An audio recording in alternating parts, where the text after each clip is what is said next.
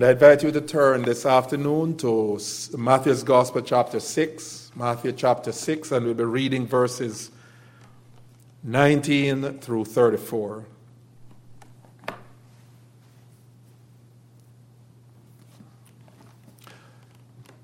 Do not lay up for yourselves treasures on earth where moth and rust destroy and where thieves break in and steal. But lay up for yourselves treasures in heaven, where neither moth nor rust destroys, and where thieves do not break in and steal. For where your treasure is, there your heart will be also. The eye is the lamp of the body, so if your eye is healthy, your whole body will be full of light. But if your eye is bad, your whole body will be full of darkness. If then the light in you is darkness, how great is the darkness? No one can serve two masters, for either he will hate the one and love the other, or he will be devoted to the one and despise the other. You cannot serve God and money. Therefore I tell you, do not be anxious about your life, what you will eat or what you will drink, nor about your body, what you will put on. Is not life more than food, and the body more than clothing?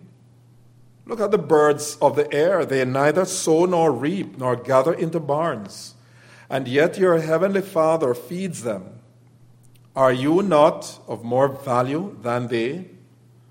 And which of you, by being anxious, can add a single hour to his span of life? And why are you anxious about clothing? Consider the lilies of the field, how they grow. They neither toil nor spin. Yet I tell you, even Solomon in all his glory was not arrayed like one of these. But if God so clothes the grass of the field, which today is alive and tomorrow is thrown into the oven, will he not much more clothe you, O you of little faith? Therefore do not be anxious, saying, what shall we eat?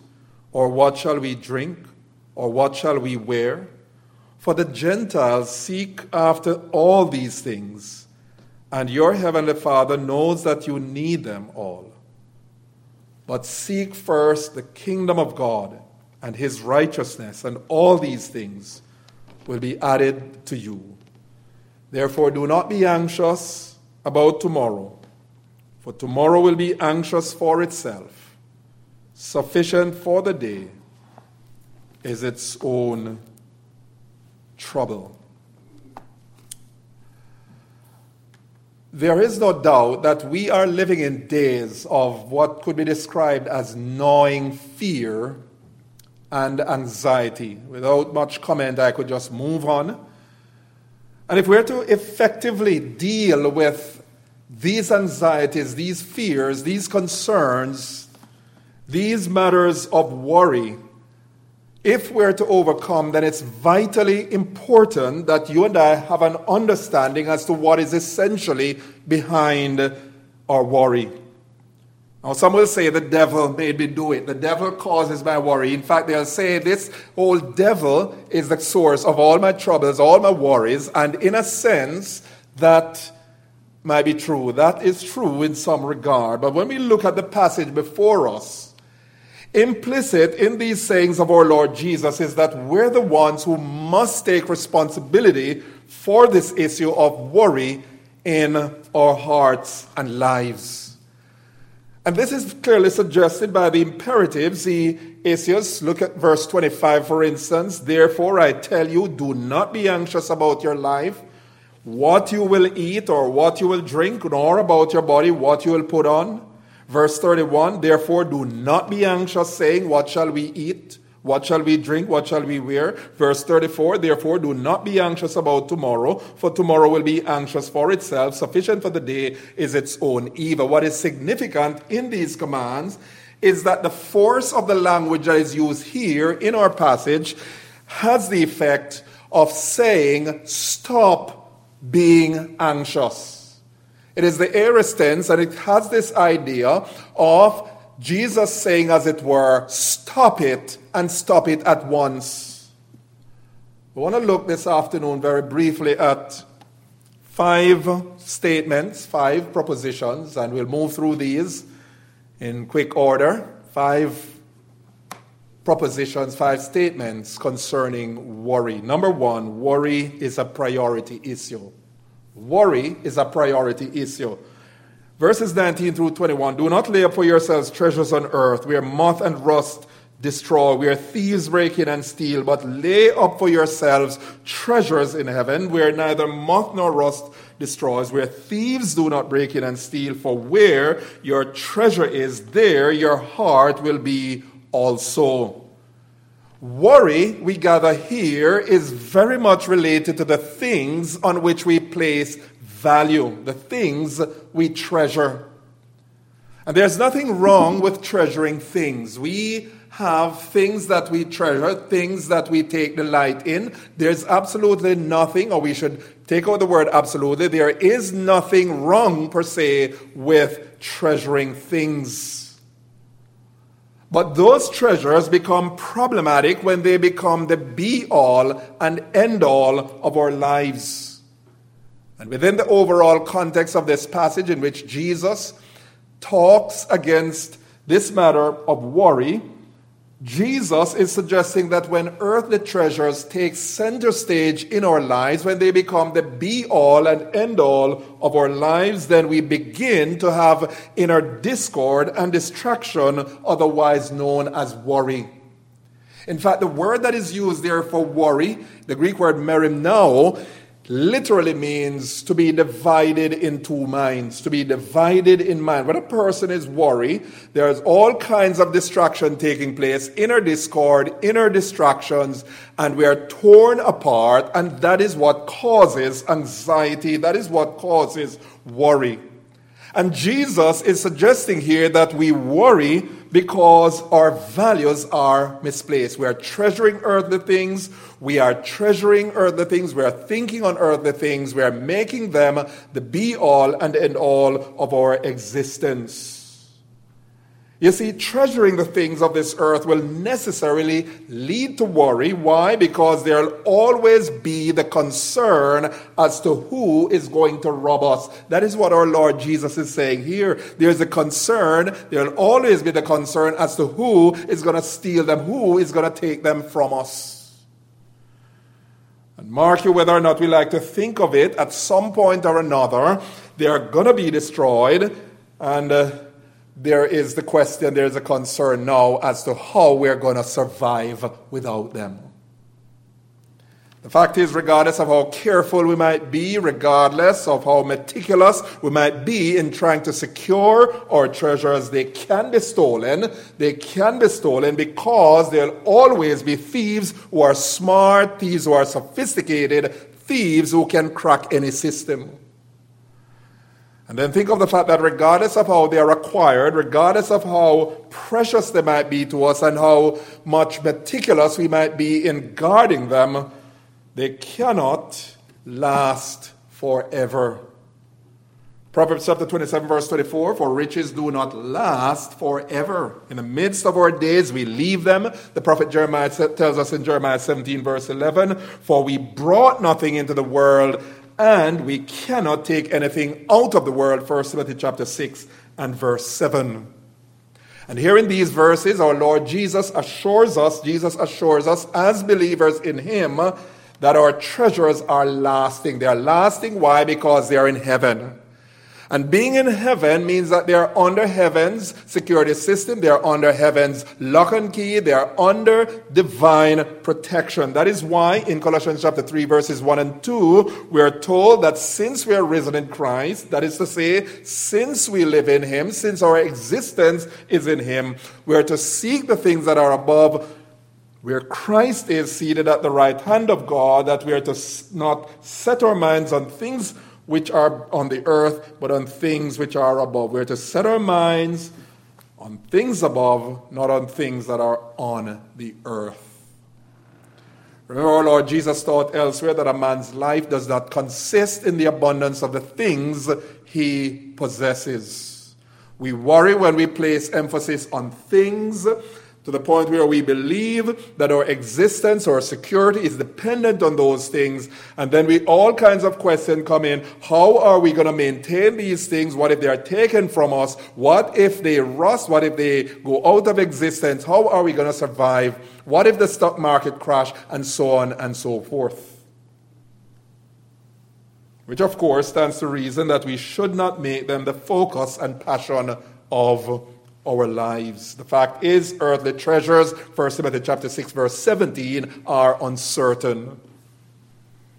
They have a way of engendering anxiety in the hearts of those who trust in them.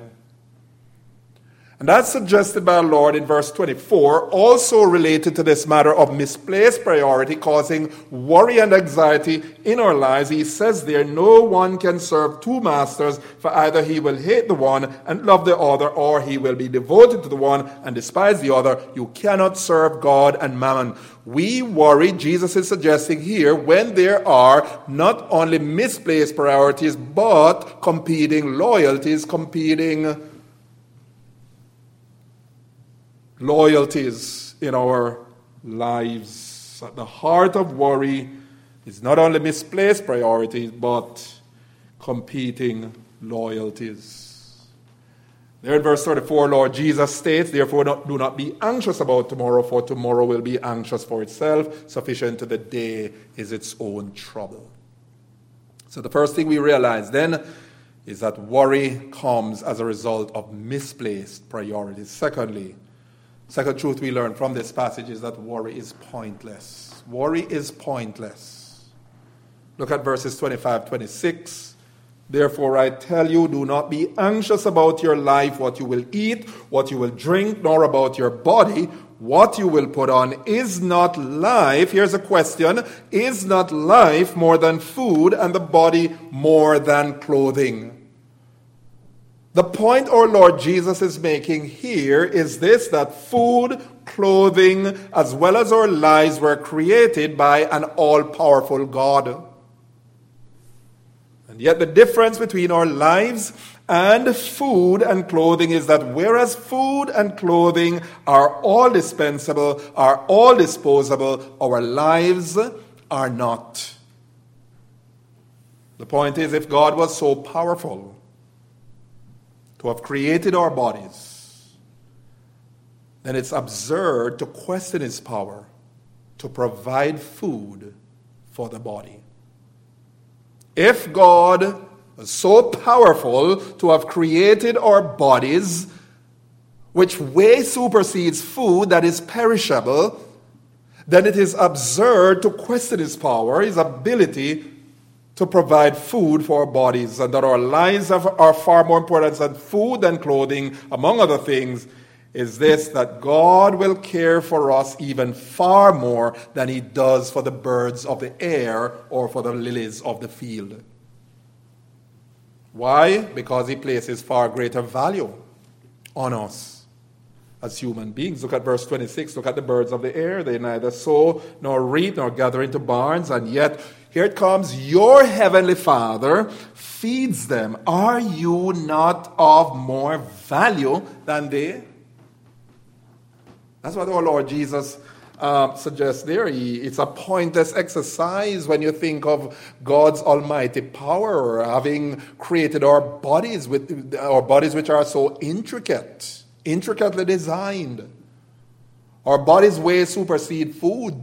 And God provides food. God is great in terms of his having created us, having formed our bodies. Then how much more will he not provide food for our bodies? And furthermore, we have more value than the birds of the air. The birds can't call God Father. Birds are mere creatures of his. We are creatures of his, yes, but we are on a higher level. We have the privilege of calling him our heavenly Father. And he says, will not your heavenly Father feed and clothe you?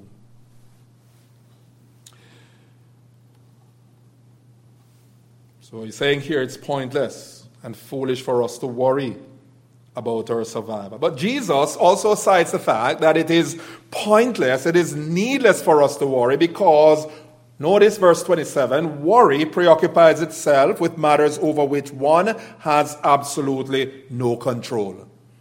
One such matter is verse 27, one cannot add a single hour to one's life. And which of you, he says, verses 27 28, by being anxious can add a single hour to his span of life? And why are you anxious about clothing? Consider the lilies of the field, how they grow, they neither toil nor spin. It's pointless to worry. Why? Because ultimately, yes, you can put food in the body, you can exercise your body, and there's a sense in which we can, through exercise, through diet, prolong our life, God permitting. But the fact is, we're going to die one day.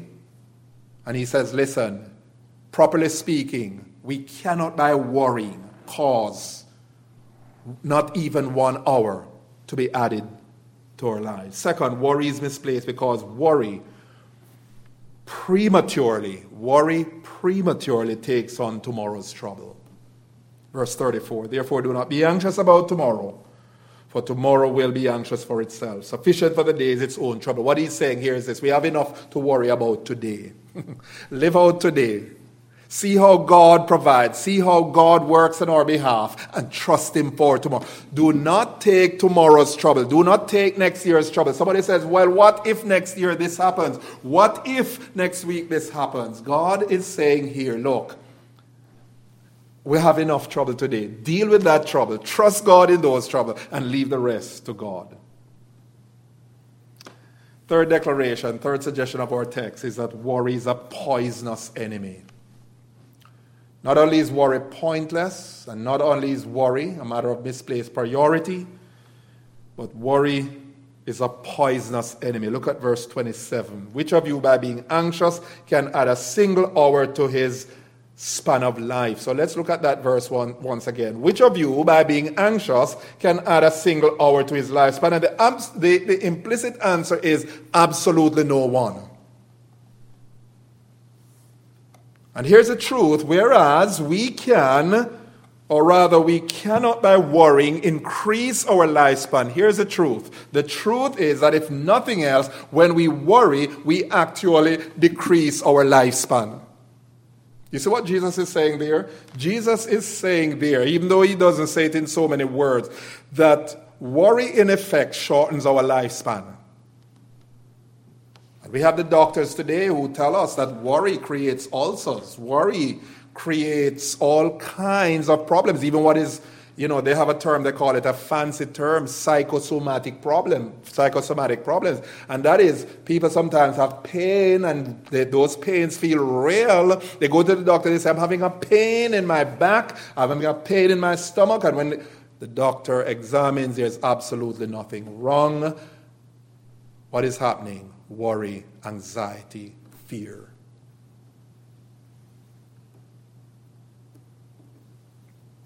But here's the point, beloved. If that's serious, what is even more serious is that worry affects us spiritually. Worry affects us spiritually. And you ask also, look at the text. Worry makes us short-sighted. Worry makes us short-sighted. It makes us short-sighted with respect to the reality of God's goodness and care for us. When we are worrying, what happens? We become blindsided. We become ignorant in a sense. We become forgetful of the fact that God is a loving Father who is concerned not just about our salvation, but he's concerned about every area, every aspect of our lives. Listen to verses 26 through 30. Listen how worry makes us short-sighted. Jesus had to say to his disciples, look at the birds of the air. See those birds flying? They neither sow nor reap nor gather into barns, and yet your heavenly Father feeds them. Are you not of more value? He said, don't you realize that if that's the case, you are of more value? And which of you, by being anxious, can add a single hour to his span of life? And why are you anxious about clothing? Consider the lilies of the field, how they grow, they neither toil nor spin. And yet I tell you, even Solomon in all his glory was not arrayed like one of these. But if God, here it comes, verse 30, if God so clothes the grass of the field, which today is alive, and tomorrow is thrown into the oven, Will he not much more clothe you, O you of little faith? The assumption here, implicit in these words, is that the disciples had become short-sighted to the fact of God's care, God's concern, of God's love, of God's provision for them. When we begin to lose sight of God's goodness, when we begin to lose sight of who God is in relation to us, namely He's a Father who cares, then it's going to affect our spiritual lives. It's going to affect us not just physically, it's going to affect us spiritually. We're going to be living in doubt. If we doubt God's provision for food, then we're going to doubt Him in other areas of our lives. We're going to doubt His salvation. We're going to doubt His promises that I'll never leave you nor forsake you. The one who comes to be believing in me, I will never cast out. We're going to be doubting God in virtually on almost every other area of our lives. Someone has well said that so far as is known, no bird ever tried to build more nests than its neighbor. No fox ever fretted because they had only one hole in the earth in which to live and hide. No squirrel ever died in anxiety lest he should not lay up enough nuts for 2 winters ahead of one. And no dog ever lost sleep over the fact that he did not have enough bones buried in the ground for his declining years. Think of that. They just go about, read Psalm 104, the providential care of God over His creation. And what Jesus is saying here is this, that if ever we fail to trust and believe God and trusting our lives to Him, we're going to be worrying to the point where we're going to become short-sighted concerning who God is, concerning God's power, concerning His ability to provide for us. This brings us to our 4th proposition, namely that worry is a problem of faith and trust in God. Worry is a problem of faith and trust in God. Look at verse 30. This is clearly implied in verse 30 because Jesus, gently chiding His disciples, He said to them, listen, O you of little faith. Suggesting there that worry really is an expression of a lack of faith and trust in God. We are worrying when we are not trusting. And then the last proposition I want for us to see from this passage, verses 31, 32, is that worry is a pattern of the ungodly world. Worry is a pattern of the ungodly world. Look at verses 31, 32. Therefore do not be anxious, saying, what shall we eat, or what shall we drink, or what shall we wear? Here it comes. Why? For the Gentiles seek after all these things, and your heavenly Father knows that you have need of them all. When He speaks of Gentiles, you and I are Gentiles. But in this context, when he refers to the Gentiles in this context is referring to the unsaved, unbelieving world. The Word of God is saying here that when we are given to worry and anxiety, unfounded worry and anxiety, we are actually living like pagans. We are actually living like the heathen who do not know God. So in closing this afternoon, we ask the question, and we're going to find the answer from this text. Is there a solution? Is there a remedy for worry? And let me say here, beloved, that there sure is, but it's not going to be found in a pill. It's not going to be found in the bottle.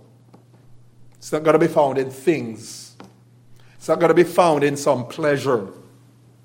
What is the solution to worry according to our Lord Jesus? Look at verse 33. Here it comes. He says, but seek first the kingdom of God. Seek first the kingdom of God and His righteousness, and all these things will be added to you. What is the kingdom of God? The kingdom of God essentially is this. It is the rule of God in one's heart and life. What is our Lord Jesus saying there? The way to deal with anxiety, the way to deal with worry is to have God rule and reign in the heart. It's to have Him as umpire in the heart. That's what Colossians 3:16 says. He says, let the peace of God rule, and the Greek word there means umpire. Let it umpire in your heart. That's what we need to do. You see, when all is said and done, the fundamental reason, the underlying fundamental reason as to why we worry is this. It is because we fail to give God his rightful place in our hearts and lives. That's it. When we trace all the factors in our worry, we can come to this irreducible minimum, which is this, that we are worrying because God does not have first place in our lives. He is not sanctified in our lives where we actually see him as being bigger than our problems. Isaiah 32 verses 16 and 17 tell us precisely how the rule and reign of God's righteousness in our hearts and lives is productive of peace. Listen to the word of God. Isaiah chapter 32, verses 16 and 17. Then justice will dwell in the wilderness, and righteousness abide in the fruitful field. And the effect of righteousness will be peace, and the result of righteousness, here it comes, quietness and trust forever. That's the rule of God. The kingdom of God is not meat and drink, but it's righteousness and peace and joy in the Holy Spirit. The prophet Isaiah is saying here, when righteousness pervades our lives, then we will know the peace of God. You see, so as to find peace and serenity of heart, what does the world do? The world goes after partying, goes after gorging themselves with food, with drink, with all kinds of pleasures to titillate the senses.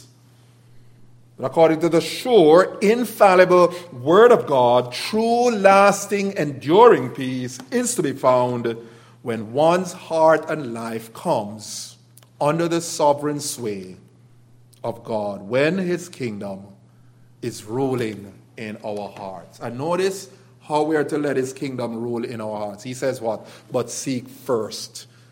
That means seek God's rule as a matter of priority. Seek it first above all else. Seek it first in time before every other activity. Everything we do must revolve around the honor, the glory, the rule of God in our lives. And the Word of God is saying here that when that is in place, the peace of God will rule, will umpire in our hearts, in our lives. May God bless these truths to our hearts. Of course, all of these things were made possible through our Lord Jesus Christ, the Prince of Peace.